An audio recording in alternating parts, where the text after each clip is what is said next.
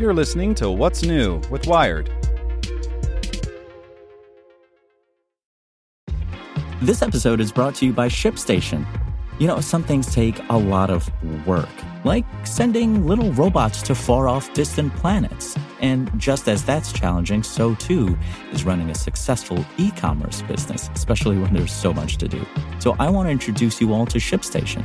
Now, I love using ShipStation because of its easy-to-use dashboard, which makes managing orders and printing labels a breeze and super smooth. Oh, and the customer service is just out of this world.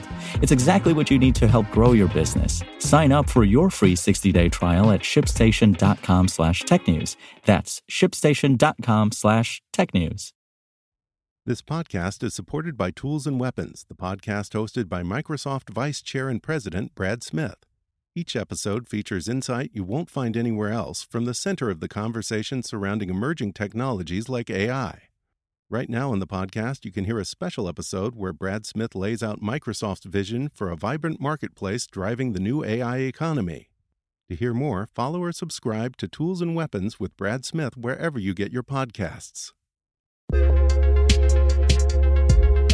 You're listening to What's New with Wired. It's Tuesday, June 14th. I'm Zeke Robison. Today we're talking about British Columbia's 3-year trial that aims to address an opioid crisis. The legislation has been welcomed, but some think it's still too conservative. Make sure to listen to the end to find out what other Wired podcasts you can check out today. On Tuesday, May 31st, the Canadian government made a ruling that was the first of its kind for the country.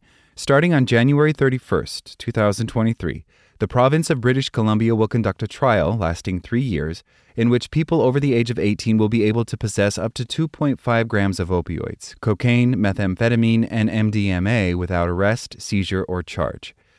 Canada joins a handful of countries with existing decriminalization policies. Others include Portugal, the Czech Republic, the Netherlands, and the United States. Oregon decriminalized possessing small amounts of hard drugs back in 2020. A decriminalized drug resides in a constitutional no man's land, neither legal nor illegal.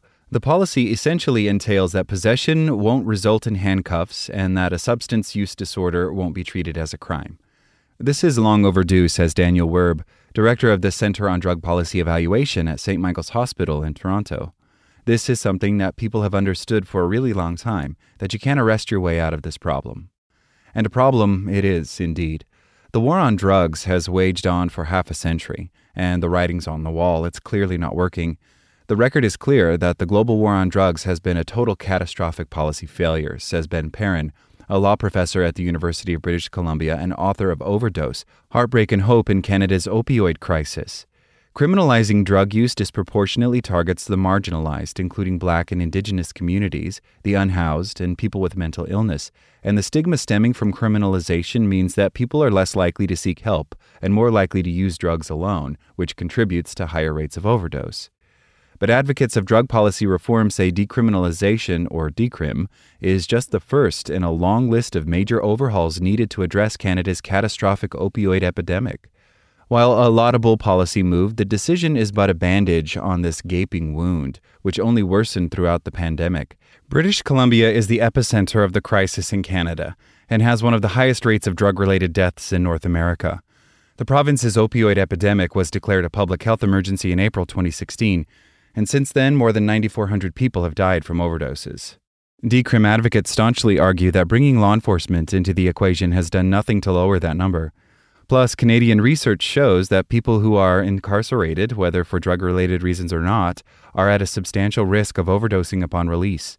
One study found that in the 2 weeks after someone left prison, their risk of overdosing was more than 50 times higher than in the general population. Another found that 1 in 10 overdose deaths are in people who left prison in the last year. In other words, jails are like a death sentence for many people with substance use disorders, says Perrin. Criminalization exacerbates a vicious cycle of poverty, stigma, discrimination, unemployment, and recidivism, all of which makes it harder to then stabilize substance use, says Adiba Kamarulzaman, president of the International AIDS Society. Kofi Annan, former Secretary General of the United Nations, once said, "A criminal record for a young person for a minor drug offense can be a far greater threat to their well-being than occasional drug use." Camaruzzaman advocates for decriminalization, combined with clean needle and syringe programs, as a way of reducing the spread of infectious diseases such as HIV. About 30% of new HIV cases outside of epidemics in sub-Saharan Africa are in people who inject drugs. Rates of HIV dropped dramatically in Portugal when it adopted its decrim policy in 2001. Decriminalization would also likely lower the higher rates of disease spread, especially HIV and tuberculosis, and now COVID-19 tied to incarceration. From just that point of view alone, keeping people away from prison who shouldn't be put there in the first place would have enormous benefits to the public, says Camaruzzaman. Portugal is often held up as the poster child for decriminalizing drugs. A common fear is that such policies lead to increased use, but this didn't play out in the country's stats. Drug use went down, drug-related deaths dropped, and the number of people getting treatment for substance use disorders increased. One factor that muddies the data is that when it adopted the policy, Portugal also invested in other arms of social welfare, including a guaranteed minimum income, which likely also had an influence. And decriminalization has support from the top. In 2018, the United Nations Chief Executives Board, which represents 31 UN agencies, sent out a clear, unwavering, unanimous statement: decriminalization is the way to go. But Canada's trial, while deemed a step in the right direction, is imperfect, say drug policy experts. For one, it only applies to people over the age of 18, which ignores the reality that many people's substance use disorders begin before that age. Plus, a major portion of the drug supply in Canada is adulterated with benzodiazepines, a drug class not on the allowed list, which means that police can still arrest people who may not know that their supply has been mixed. And finally, and perhaps most disappointingly, there's that threshold, 2.5 grams. Most experts say this is simply not high enough to make any meaningful difference. I really take the lead from the real experts on this, says Perrin, which are the people who use drugs. And members of this group have repeatedly stated that a person who has used substances long-term typically have more than 2.5 grams for their own use. When British Columbia submitted the decriminalization request to Health Canada at the end of last year, a threshold of 4.5 grams was requested, and that was already considered to be too low by the same groups. It later transpired that the final 2.5 gram threshold was based on input from the police. If your point is to depenalize this policy space, why are you inviting police to take the wheel? It doesn't make any sense, says Werb. The lower threshold simply doesn't reflect how people actually use drugs. One size does not fit all.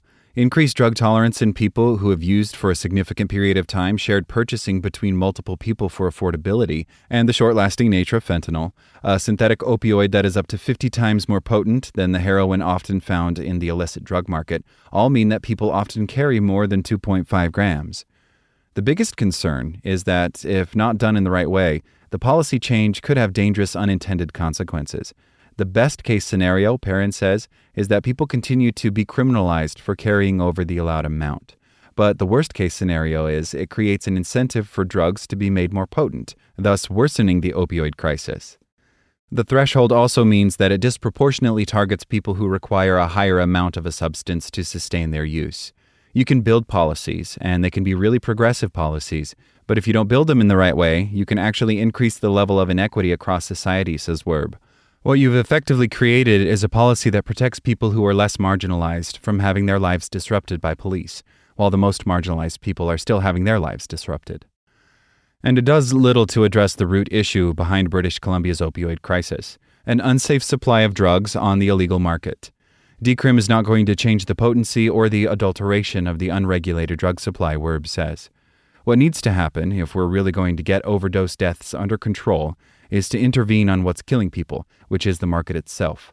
It's the bare minimum of policy change, he says, and it needs to be combined with wider access to safe injection rooms and drug checking. In British Columbia, fentanyl was found to be present in almost 90% of opioid samples analyzed by drug checking services.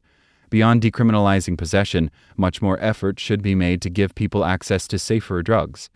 Decrim is a human rights necessity, says Jordan Westfall, president of the Canadian Association of People Who Use Drugs and co-founder of the Canadian Association for Safe Supply, but I think safe supply is a living necessity.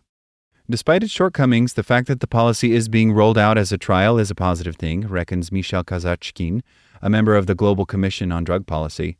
The strongest way to convince naysayers is through providing cold, hard, irrefutable evidence, he says, and the best way to do that is via something that resembles a scientific study.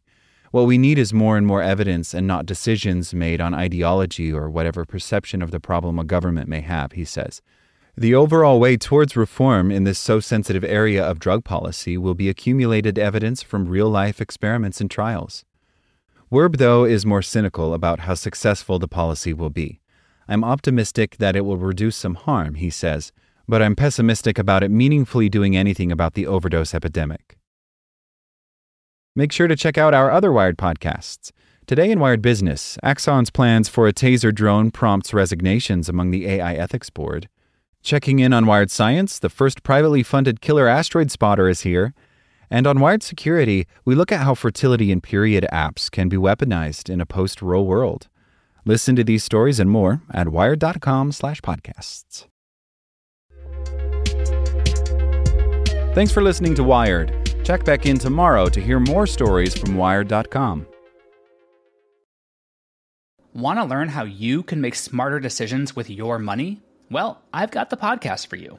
I'm Sean Piles, and I host NerdWallet's Smart Money Podcast. Our show features our team of nerds, personal finance experts in credit cards, banking, investing, and more. And they'll help you make the most of your money while cutting through the clutter and misinformation in today's world of personal finance. You'll get clarity on strategies to help you build your wealth, invest wisely, shop for financial products, and plan for major life events. Listen to NerdWallet's Smart Money Podcast wherever you get your podcasts.